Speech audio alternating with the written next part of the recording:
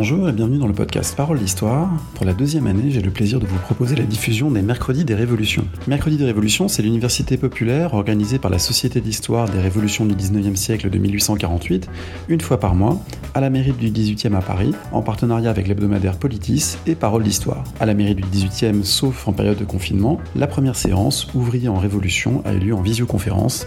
Avant de laisser la parole à Fabrice Ben-Simon de l'Université Paris 4 qui va présenter le thème et les intervenants, je vous donne rendez-vous sur le site de la Société de 1848 et sur paroledhistoire.fr pour découvrir tout le programme de cette année et notamment la séance du mois prochain, Femmes en Révolution, qui sera également diffusée dans le podcast. Nous, on se retrouve aussi lundi prochain, le 23 novembre, pour parler Histoire des nombres. Tout de suite, les Mercredis des Révolutions, première séance de l'année 2020-2021.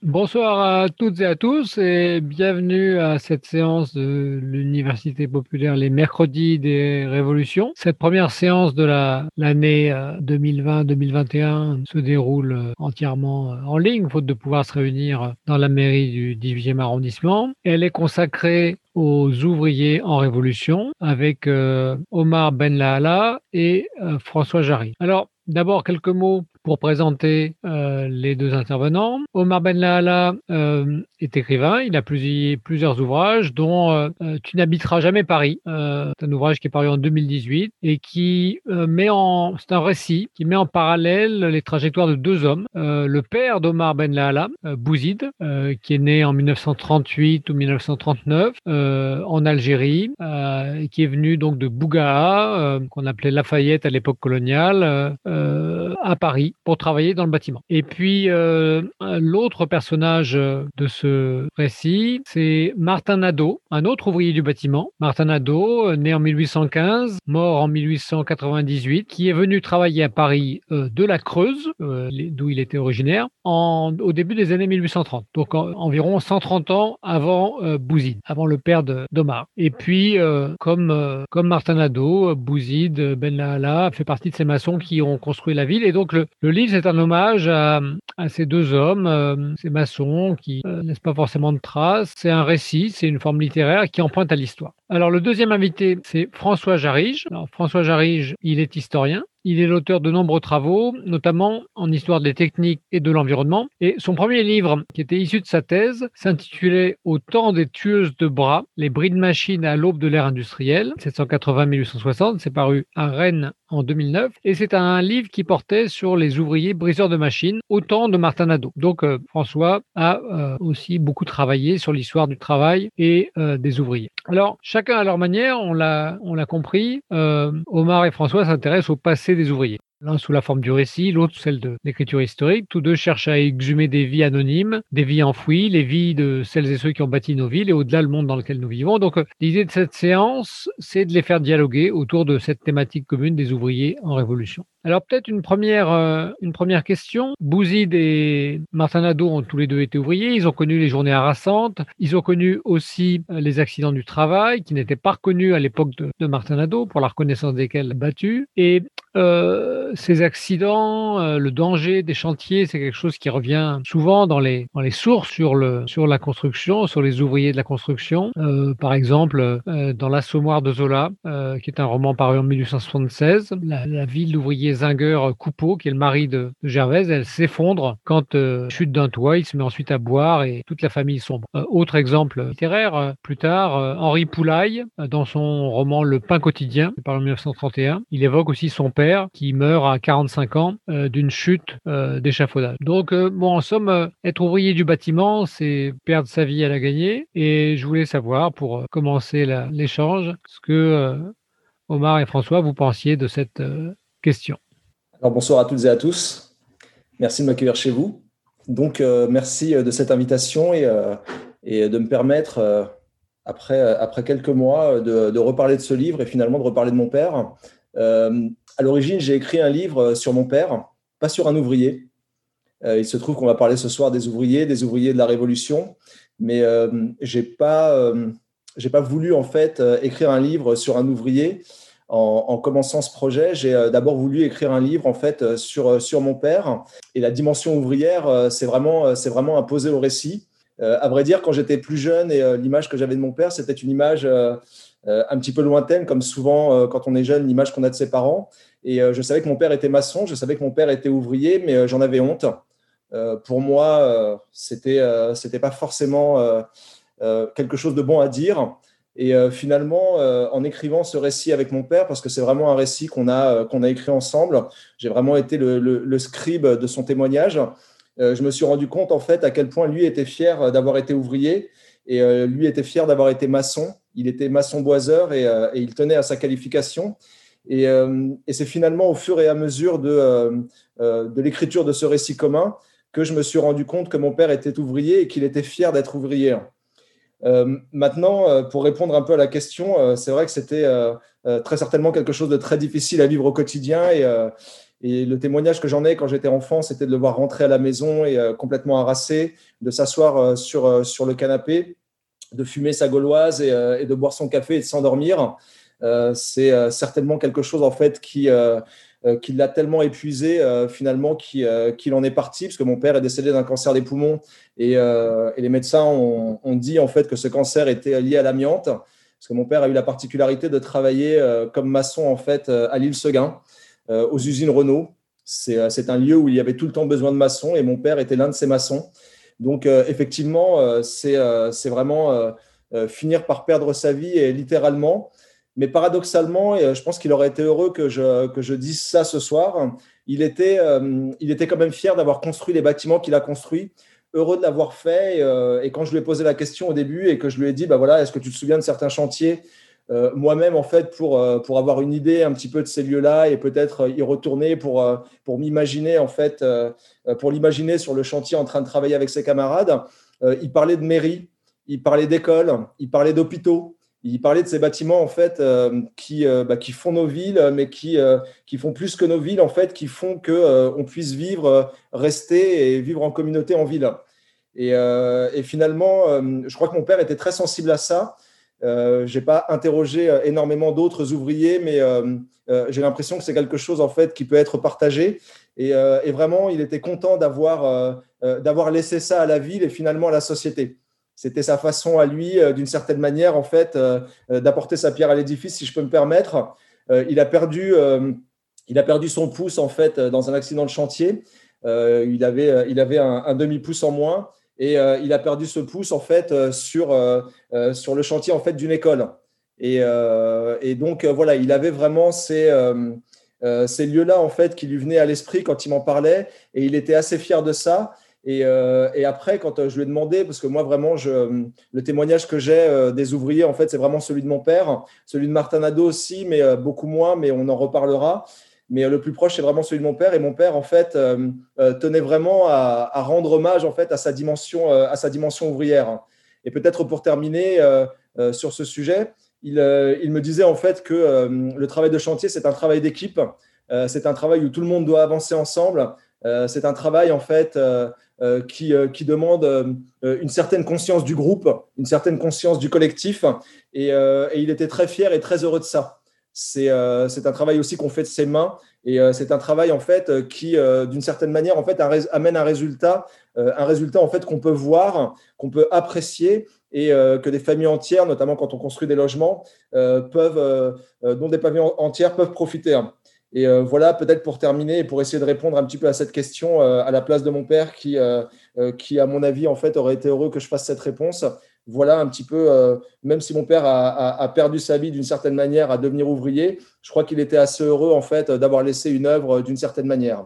Merci Omar. François? Oui, merci pour l'invitation, merci pour l'organisation, même si vous savez que j'étais plutôt réticent a priori à ce genre d'exercice que je trouve assez terrifiant, mais en fait c'est quand même intéressant et je suis très heureux de pouvoir discuter avec Omar, notamment parce que ce qu'il vient de dire, enfin j'ai lu son livre pour l'occasion, c'est vraiment, je vous le conseille à tous, c'est un livre très émouvant et qui est une magnifique porte d'entrée en fait dans l'histoire du 19e siècle, avec un jeu de miroir permanent sur ce qui se passait au 19e et ce qui se passe aujourd'hui. Et en écoutant Omar à l'instant, en fait, j'ai été invité pour parler comme historien, puisque effectivement je m'intéresse aux ouvriers du 19e siècle, mais en fait je peux pas m'empêcher de commencer en disant que en fait moi aussi je viens d'un milieu d'ouvriers. Peut-être que c'est pour ça d'ailleurs que je suis devenu historien et que je me suis intéressé aux ouvriers. Mon père bossait dans le bâtiment.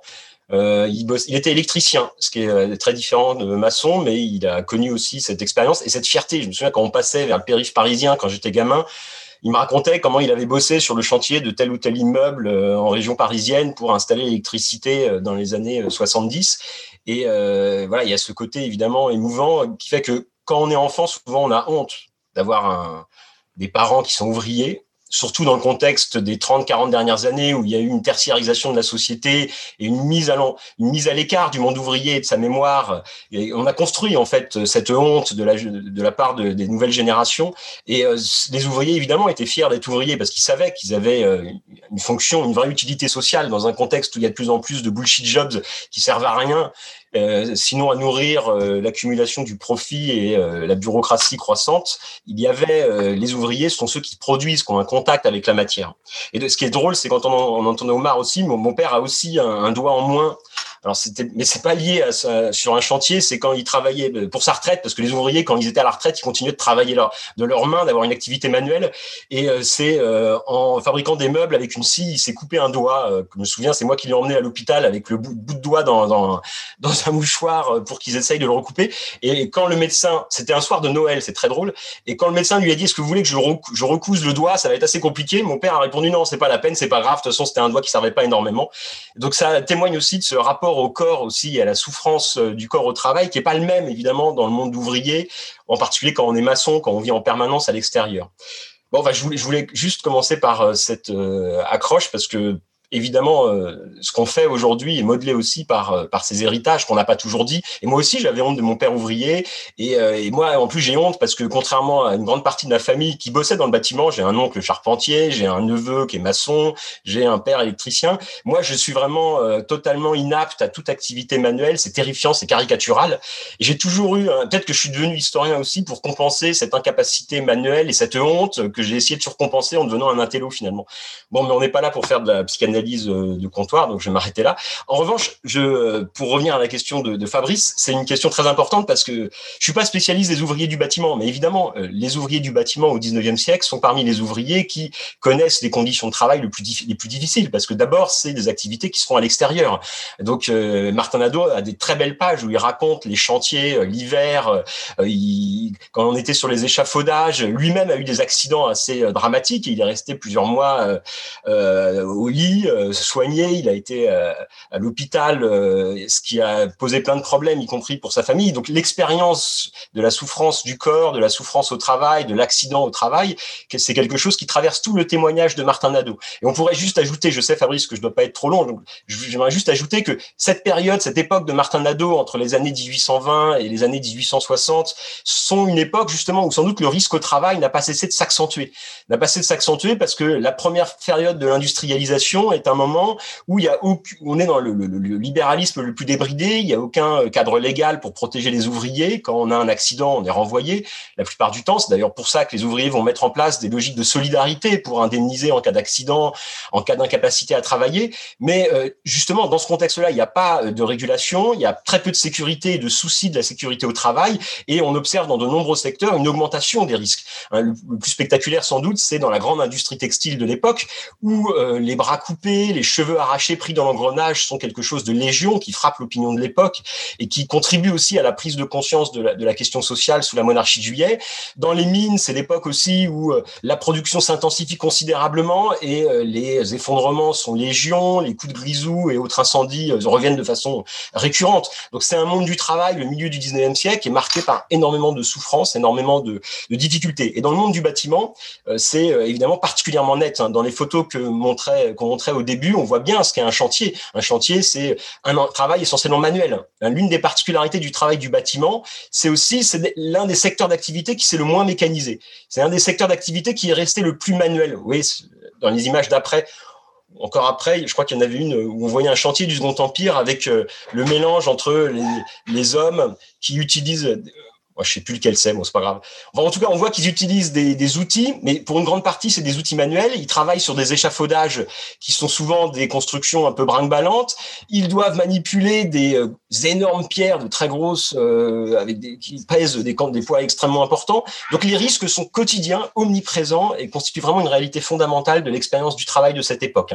Avec, évidemment, pour chaque secteur d'activité, des risques singuliers, des difficultés particulières, des souffrances du corps particuliers. Mais il y a un dernier point que j'aimerais ajouter, c'est que ce que Omar a observé dans le témoignage de son père, cette espèce de fierté qu'il y avait dans la souffrance même au travail, c'est quelque chose qu'on retrouve en fait dans toute l'histoire du monde ouvrier.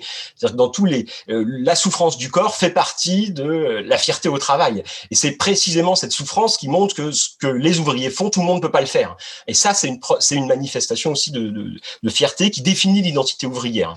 Merci François. Alors, un autre point commun entre Bouzid et Martin Nadeau, c'est qu'en fait, les deux sont des étrangers. Alors, Nadeau, il est français, mais en fait, il est creusois et il raconte que quand il va à pied avec ses camarades de village à Paris, c'est quand même un changement complet de territoire, qu'il est vu comme un provincial. Il raconte que quand il rencontre avec ses camarades de village les ouvriers d'un autre village, on se bagarre parce qu'il y a des appartenances différentes. Et puis, à Paris même, les groupes d'origine provinciale s'opposent. Il y a même une émeute des maçons contre les maçons allemands, émeute à laquelle Martin Nadeau ne participe pas.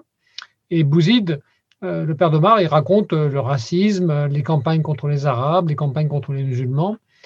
Est-ce que on peut dire que pour les travailleurs manuels, pour les ouvriers, cette expérience à la fois de la migration et de la xénophobie, c'est quelque chose qui traverse les époques? Alors, c'est vrai qu'en m'intéressant à la vie de Martin Nadeau, je n'aurais jamais imaginé en fait que d'une région à l'autre, on puisse avoir autant de racisme, autant de xénophobie, autant de haine parfois. Et je l'ai découvert en fait en m'intéressant à son parcours et en lisant sa biographie et puis en lisant d'autres articles en fait qui l'évoquaient. Et j'ai découvert en fait finalement que on pouvait aussi vivre dans un même pays, être d'un même pays et avoir, là on en parle beaucoup avec les élections américaines, et avoir une haine farouche en fait contre d'autres personnes qui vivent de ce même pays. Et ça m'a surpris. Mais en interrogeant mon père, en fait, mon père m'a dit la même chose, bien qu'il soit arrivé en France en 63, donc après l'indépendance de l'Algérie. Et ce qui a frappé mon père, il m'a parlé du racisme qu'il a pu subir en fait de la part des personnes qui étaient déjà là.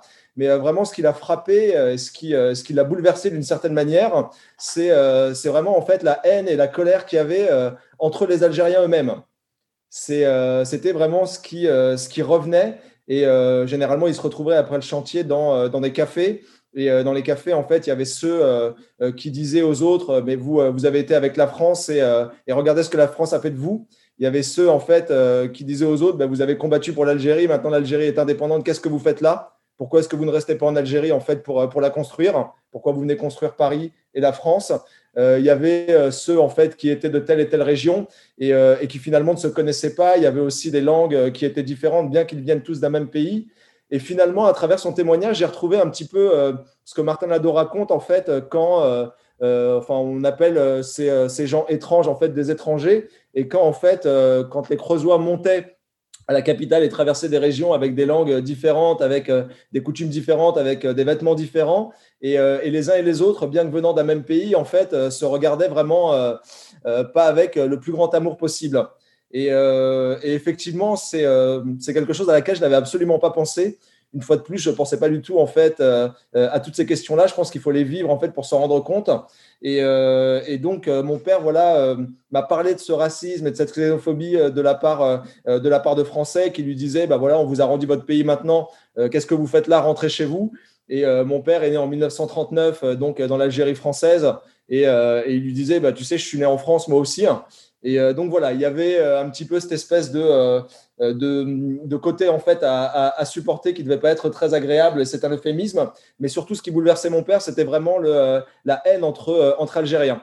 et notamment le soir dans la café où il y avait des bagarres au couteau, au tesson de bouteille. Et ça, c'est une chose dont il m'a pas mal parlé. Sur les chantiers aussi, ça arrivait et c'est vraiment ce qui ressortait de son témoignage. Oui, c'est vrai que c'est un des aspects du livre de Omar qui m'a beaucoup frappé, parce qu'il insiste beaucoup sur ces tensions entre Algériens eux-mêmes, sur les ressentiments nés après la guerre d'Algérie.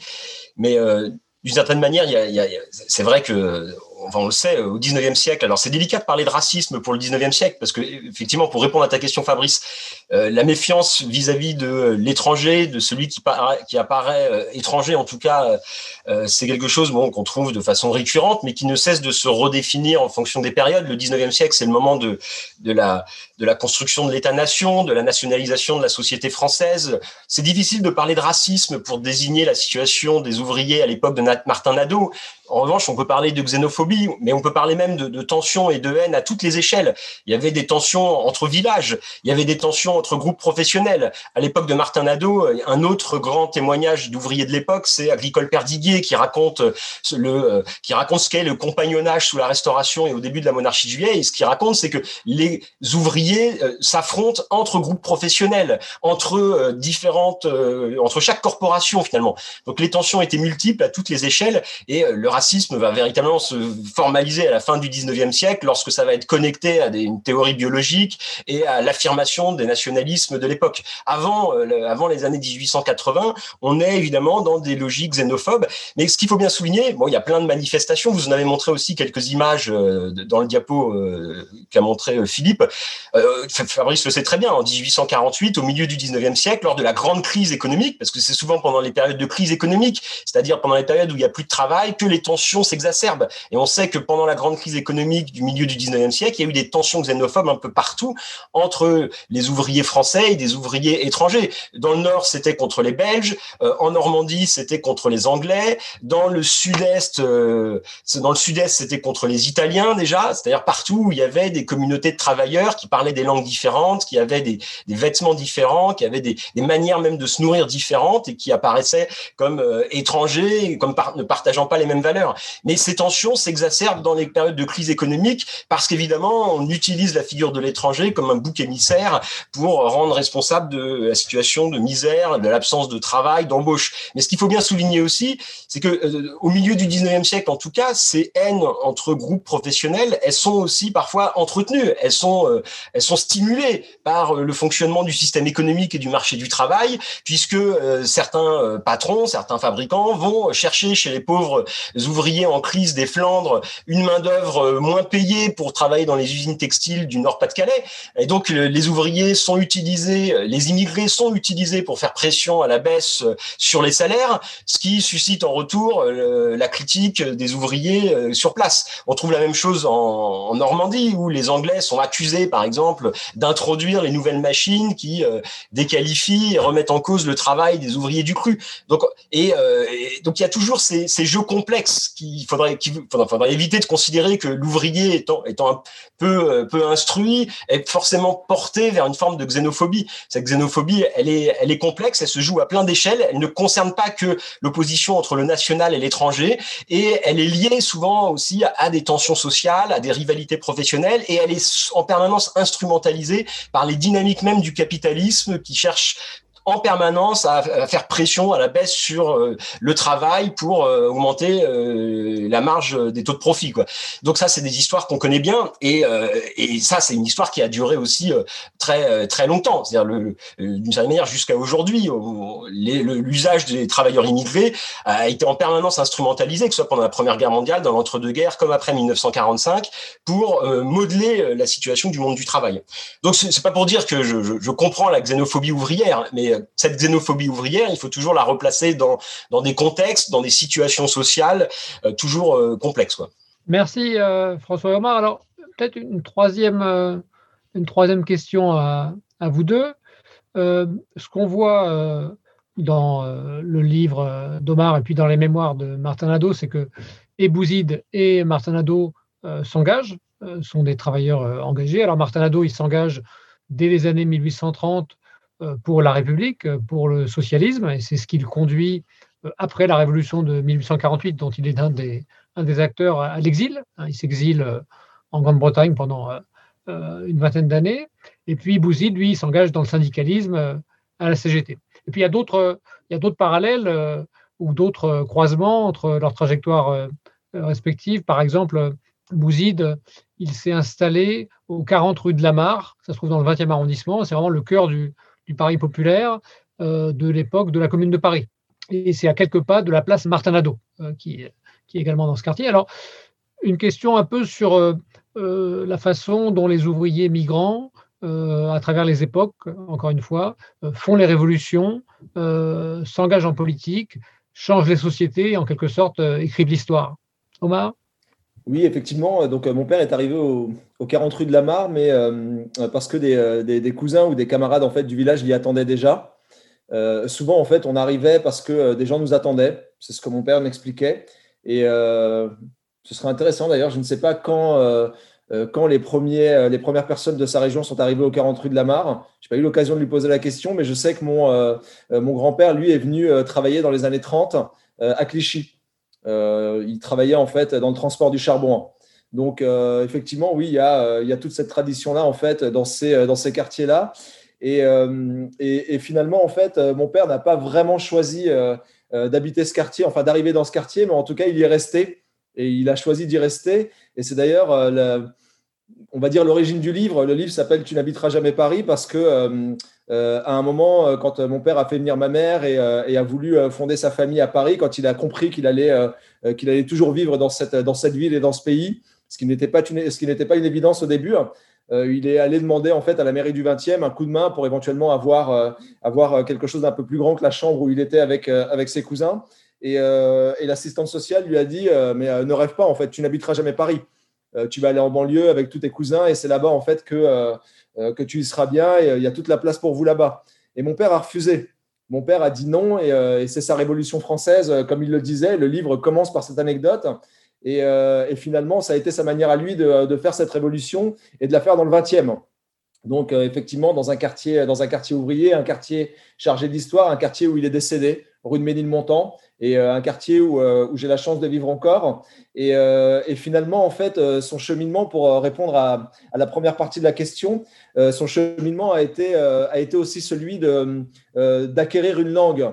Il a été ouvrier et il a travaillé sur les chantiers et il me parlait régulièrement en fait de toutes ces langues qu'il rencontrait sur les chantiers, le portugais, le français, l'espagnol. Enfin voilà, tout le monde essayait un peu de communiquer dans une langue en fait compréhensible à tous. Mais aussi, à un moment, il s'est rendu compte qu'il fallait qu'il maîtrise beaucoup mieux qu'il ne le faisait en fait le français, notamment quand ses enfants sont arrivés et qu'ils ont été scolarisés et qu'il a fallu en fait les aider en fait à faire leurs devoirs. Mon père me disait qu'il était terrorisé bien plus que les échafaudages sur le chantier, qu'il était terrorisé en fait quand on a commencé à apprendre à lire et que les cahiers venaient, j'imagine que ça devait être en CP, et qu'il devait nous aider à faire nos devoirs en fait pour apprendre à lire et à écrire. Et le syndicalisme aussi est d'une certaine manière passé par là. Et au début, il s'est intéressé au syndicalisme parce que c'était ceux qui parlaient sur le chantier. C'était les personnes en fait qui parlaient plus qu'elles n'étaient sur le chantier en train de travailler. Et en fait, il s'est intéressé à eux et ensuite, il est devenu lui-même syndicaliste, mais d'abord, en fait, pour prendre cet outil qui est celui de la langue. Et finalement, en fait, son engagement a commencé par là. Donc, tout est souvent lié à l'intime, au personnel, à la famille. Mais voilà, pour lui, en fait, le syndicalisme et l'engagement qu'il a eu ensuite, parce qu'il s'est véritablement engagé, ça a été quelque chose d'abord lié à un besoin qu'il avait de maîtriser cette langue, la langue du pays dans lequel il avait décidé en fait de vivre et de faire vivre sa famille. Et peut-être une dernière chose très rapidement, je me suis rendu compte en l'écoutant qu'en étant syndicaliste, que mon père me disait que c'était très dangereux pour lui en tant qu'Algérien qu'être syndicaliste, qu'il n'avait pas intérêt en fait à déconner, si je peux me permettre, en fait sur le chantier, parce que s'il était viré et qu'il était sur la liste en fait des syndicalistes, il aurait eu énormément de mal à trouver du travail et s'il ne travaillait pas en fait, il n'avait quasiment plus de raison de rester en France et il aurait dû rentrer en Algérie avec sa famille, ce qu'il n'envisageait absolument pas. Et finalement, pour lui, ça a été vraiment se mettre en danger aussi à ce niveau-là et je l'ai appris en discutant avec lui. Donc, quand je voyais mon père rentrer le soir harassé, une fois de plus, avec sa clope et son café et s'endormir, il avait certainement aussi cette boule au ventre et il a fallu attendre des dizaines d'années pour qu'il me le raconte et que j'en prenne conscience. Oui, donc ta question porte sur l'engagement des ouvriers, la politisation, le rôle des ouvriers dans les révolutions politiques du 19e siècle. Voilà, la question est énorme. Peut-être on l'a pas encore dit, mais il faut peut-être rappeler, puisque tu l'as dit, enfin, on parle des ouvriers migrants. Les ouvriers migrants, pendant longtemps, c'est-à-dire quand on parle d'ouvriers, en fait, au milieu du 19e siècle, il y a une ambiguïté parce que souvent, évidemment, quand on parle des ouvriers de cette époque-là, on a tout l'imaginaire ouvrier du 20e siècle qui fait un peu écran entre les expériences sociales de cette époque et la situation actuelle. Or, le terme ouvrier est extrêmement flou en réalité. Et la plupart des acteurs, enfin, il y a très peu d'acteurs qui se reconnaissent comme ouvriers. On est maçon, on est charpentier, on est ouvrier dans le textile, etc. Mais être ouvrier en soi, c'est une expérience qui n'est pas encore homogénéisée, qui s'est pas unifiée dans une expérience sociale commune, qui est extrêmement hétérogène. Et par ailleurs, il faut jamais oublier qu'à cette époque-là, l'expérience ouvrière est modelée par la pluriactivité et par la mobilité permanente. Ça, c'est des phénomènes sociaux majeurs de l'époque de Martin Nadeau. Et d'ailleurs, Martin Nadeau est un migrant. Effectivement, c'est un migrant parce qu'il vient de la Creuse et à partir du 18e siècle, la Creuse, c'est un département assez pauvre sur le plan agricole, et à partir du 18e siècle surtout, une partie de la population locale a cherché des revenus complémentaires aux revenus agricoles.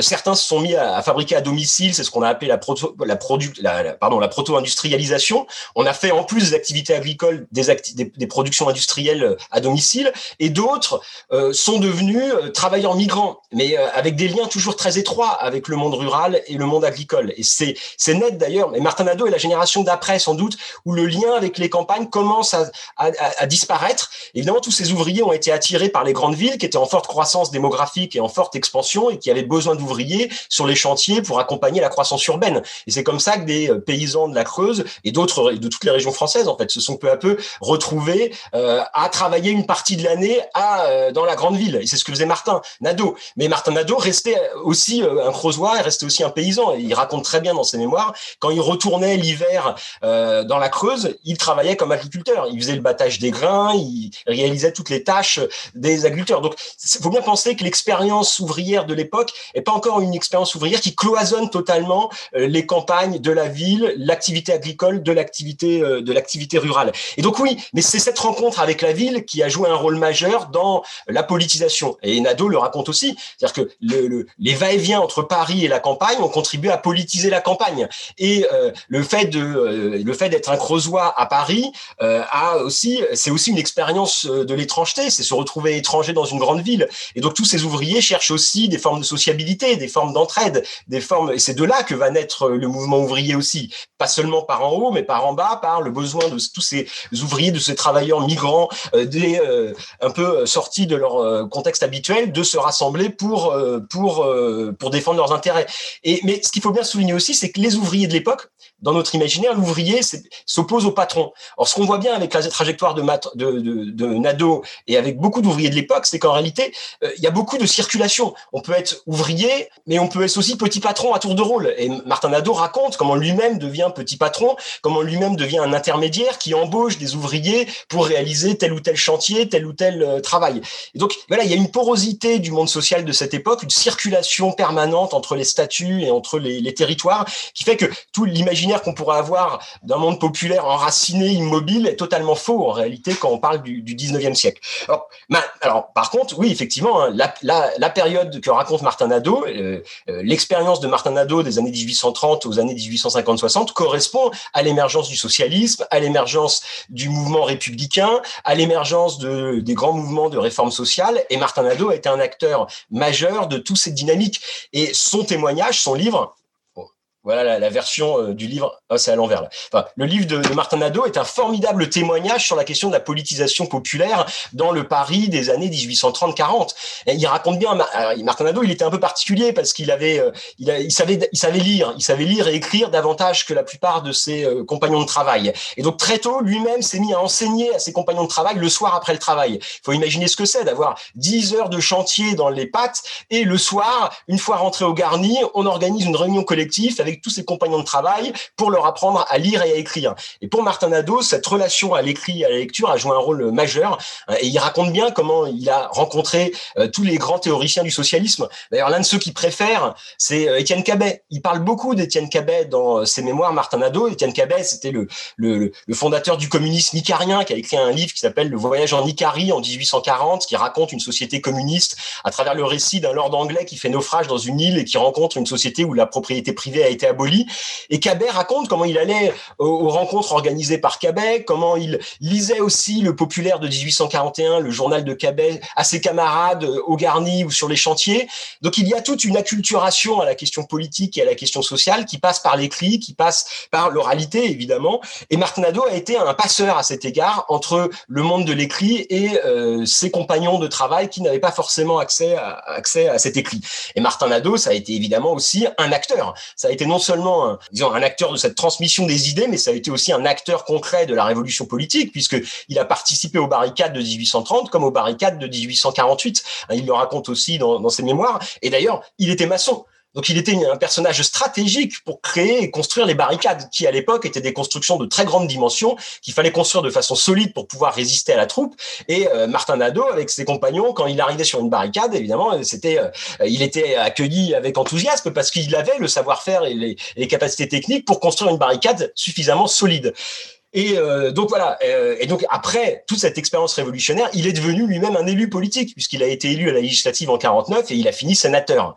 Donc c'est un acteur central, je crois, du mouvement de politisation des classes populaires au 19e siècle à plein de niveaux et à plein d'échelles. Merci à tous les deux. Alors une dernière question. On l'a dit, donc les ouvriers du bâtiment, leurs noms disparaissent. Leurs noms sur les bâtiments qu'ils ont construits. À la différence des architectes, à la différence de ceux qui ont conçu les plans des villes qu'ils bâtissent. Est-ce qu'ils nous laissent d'autres traces pour exhumer leur passé? Quelles pistes vous avez suivies l'un et l'autre? Alors, il y a des sources qu'on peut utiliser pour le passé récent, dont de nombreux témoins sont vivants, et puis pour le passé plus ancien, où seules les sources historiques peuvent parler. Question donc sur quelles sources nous permettent de connaître la vie de ces ouvriers. Alors moi personnellement, j'ai pu retourner à l'école en m'intéressant à la vie de Martin Nadeau pour écrire ce livre-là, parce que je n'avais absolument aucune idée en fait que l'histoire ouvrière, notamment en France, était si longue. J'avais l'impression qu'elle avait commencé avec l'expérience de mon père. Et je me suis rendu compte, comme l'explique si bien François, en fait, que c'est une longue histoire. Et pour ça, j'ai notamment lu la thèse d'Alain Corbin, qui a été un grand moment dans ma vie d'homme adulte, parce que je n'ai pas eu l'occasion de le faire dans ma vie plus jeune. J'ai rencontré Alain Corbin il y a un mois de ça. Et j'ai pu discuter un petit peu avec lui, parce qu'il a eu la gentillesse de m'envoyer une lettre manuscrite après avoir reçu mon livre. Et il se trouve qu'il habite aussi pas très loin de chez moi. Donc voilà, j'ai pris énormément de plaisir et j'ai appris énormément de choses en fait en imaginant un petit peu ce contexte-là, le contexte limousin de cette époque, qui m'a beaucoup rappelé en fait ce que mon père me racontait de la Kabylie dans laquelle il est né. Et donc voilà, ce sont tous ces livres-là. J'ai lu aussi des articles, j'ai été chercher des photos comme celles que vous avez montrées pour essayer de me signifier, en fait, d'imaginer un petit peu quel était ce monde. Et donc, voilà, j'avais besoin de replonger dans l'histoire, en fait, pour mieux écrire ce livre. Et maintenant, ce que j'essaye de faire, je l'ai fait l'année dernière pendant quasiment toute une année, j'ai mis en place des ateliers d'écriture entre des élèves, donc des collégiens, des lycéens et des étudiants de l'Université Paris 8 notamment, qui sont allés interroger des retraités dans des foyers de travailleurs immigrés, qui pour la plupart d'entre eux, en fait, ont été ouvriers. Donc, beaucoup d'entre eux, en fait, ont travaillé sur les chantiers, certains aussi à l'usine. Et donc, ce sont des rencontres qui ont été organisées entre les uns et les autres. Et c'est assez terrible, en fait, parce que ces personnes-là sont, d'une certaine manière, en fait, coincées en France. Elles aimeraient bien, après la retraite, rentrer au pays. Mais souvent, en fait, le travail les a rendues malades. Et donc, elles doivent rester en France, en fait, pour la qualité des soins. Et donc voilà, ces témoignages, moi j'assiste à toutes les séances, enfin j'y ai assisté. On va recommencer normalement en janvier avec des collégiens du 20e et des résidents de ces foyers aussi dans le 20e.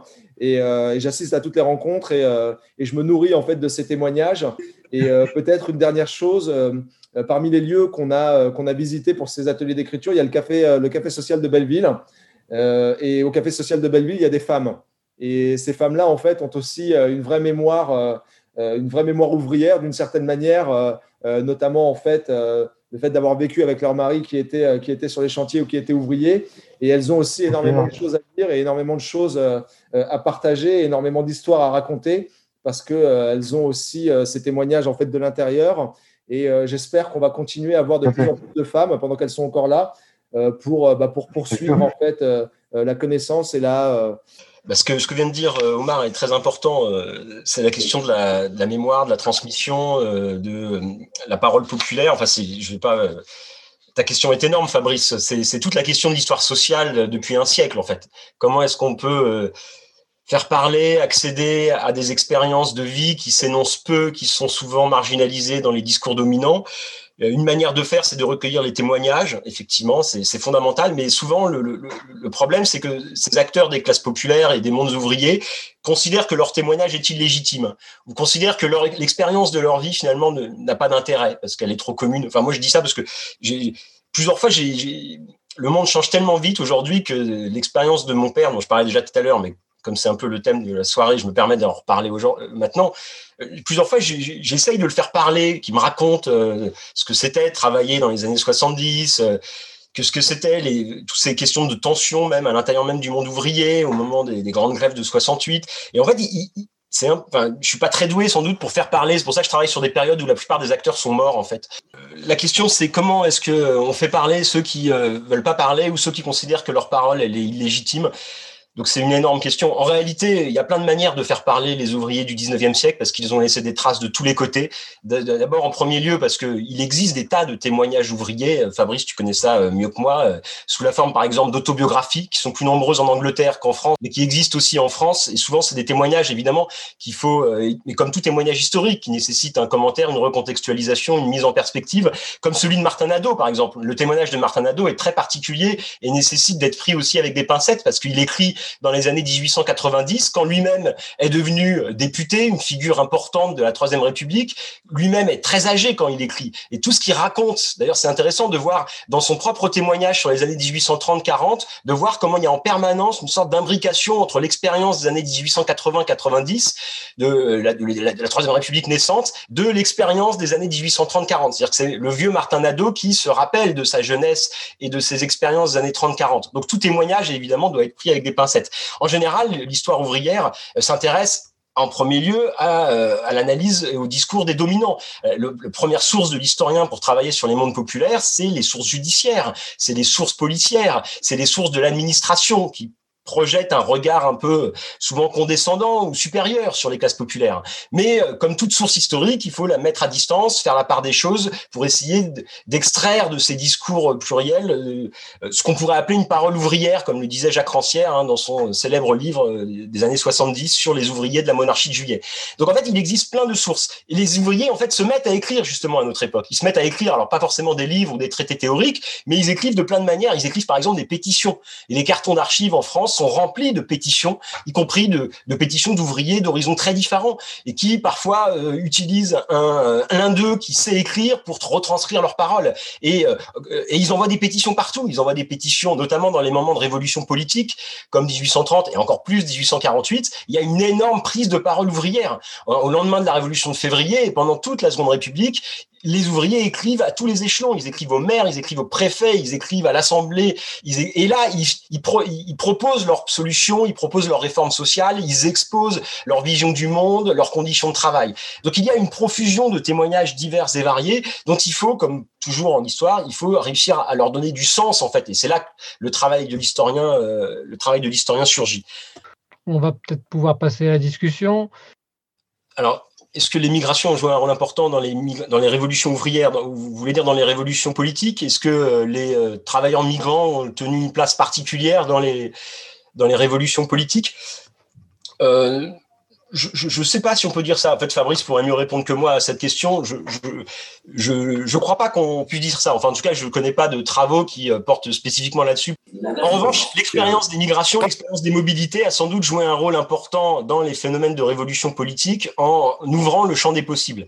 C'est-à-dire le fait que les populations commencent à circuler de plus en plus, à découvrir d'autres réalités, à se confronter à d'autres manières de voir le monde, à d'autres pensées, a contribué sans doute à cet activisme politique et révolutionnaire de ce milieu du 19e siècle, a contribué aussi à sortir une partie des populations de l'idée que l'histoire était quelque chose de fermé, une sorte d'horizon inéluctable dont on ne pouvait pas s'émanciper. Le fait de se déplacer, le fait de migrer, le fait de se confronter à d'autres expériences contribue sans doute à imaginer, à rendre possible le fait d'imaginer qu'il peut exister d'autres mondes. Et c'est bien ça le moteur premier de toute expérience de révolution politique ou de toute expérience dans une perspective émancipatrice. C'est l'idée qu'un autre monde est possible et que la situation présente n'est pas inéluctable. Je pense qu'on peut considérer que les mobilités ont joué un rôle dans les révolutions politiques du 19e siècle. Omar, peut-être ? Alors, concernant le XXe siècle, j'ai posé la question à mon père, en fait, du souvenir qu'il avait de mai 68, parce qu'il était déjà à Paris depuis 5 ans. Et en fait, ce qu'il me disait, c'est qu'il n'était pas encore, on va dire, au moment où il avait l'impression qu'il allait rester dans ce pays pour de très longues années, et qu'il regardait en fait cette révolution d'un petit peu loin, et notamment aussi parce qu'il avait du mal à comprendre en fait tous ces slogans qui se manifestaient en fait pendant cette révolution, et que finalement mai 68 il avait regardé d'un petit peu loin, et qu'il avait l'impression d'être un petit peu à l'écart, et que la chose en fait qu'il avait vraiment marqué, c'était que la population française en fait ne trouvait plus où aller acheter à manger. Enfin voilà, il y avait toutes ces difficultés là au quotidien, mais il m'a pas parlé plus particulièrement en fait de mai 68 comme d'une révolution qui l'a marqué au sens fort en fait du mot révolution. Il l'a vraiment vu pour lui d'assez loin finalement, bien qu'il habitait à Paris à ce moment-là et qu'il y était depuis 5 ans. Si je peux me permettre d'ajouter un mot. Ouais. Non, mais sur mai 68, c'est intéressant parce que en fait, moi j'ai la même expérience quand j'ai interrogé mon père sur mai 68 du point de vue d'un ouvrier électricien du bâtiment en région parisienne. En fait, il la voyait d'assez loin. On sait que mai 68, c'était pas juste une révolution étudiante, c'était pas juste un mouvement étudiant, ça a été la plus grande grève ouvrière du XXe siècle. Donc c'est un mouvement aussi ouvrier de masse, mais qui concernait sans doute pas tous les ouvriers à la même échelle, qui concernaient les grandes concentrations ouvrières, qui concernaient les ouvriers les plus insérés dans le milieu syndical. Et moi, je sais que par exemple, mon père, qui était dans le bâtiment et qui a toujours été, c'est assez typique du bâtiment. Il faut distinguer aussi le bâtiment des travaux publics, mais dans le bâtiment, il y a toujours eu une sorte d'aspiration au petit entrepreneuriat. Il y a toujours eu aussi une sorte de situation ambiguë entre le monde du travail, le monde ouvrier, tel qu'il s'incarne évidemment dans les grandes forteresses ouvrières comme les usines Renault, les travailleurs de l'automobile. Et de l'autre côté, l'idée de s'émanciper du salariat, de la dépendance salariale pour se mettre soi-même à son compte. Et moi, je sais que mon père, en fait, c'est un ouvrier qui a toujours été frustré parce qu'il aurait voulu être petit entrepreneur, mais il était incapable de toute façon de gérer la comptabilité ou de réussir à se faire payer. Donc, il a monté sa boîte, mais ça a capoté assez tristement. Et je sais que lui, il a aussi un souvenir en fait assez négatif, pas négatif, mais il a un souvenir distant à l'égard de 68 qu'il envisageait comme une expérience des autres. De certains ouvriers particulièrement syndiqués, de groupes ouvriers très structurés ou d'étudiants, mais il se sentait un peu exclu de ce mouvement auquel il n'a pas non plus participé massivement. Merci François Omar.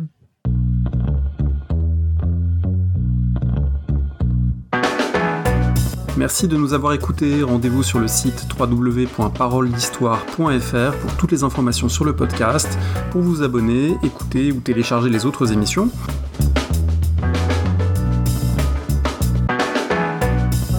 La discussion se poursuit aussi en ligne, notamment sur Twitter. Vous pouvez poser des questions @paroledist et à bientôt pour un prochain épisode.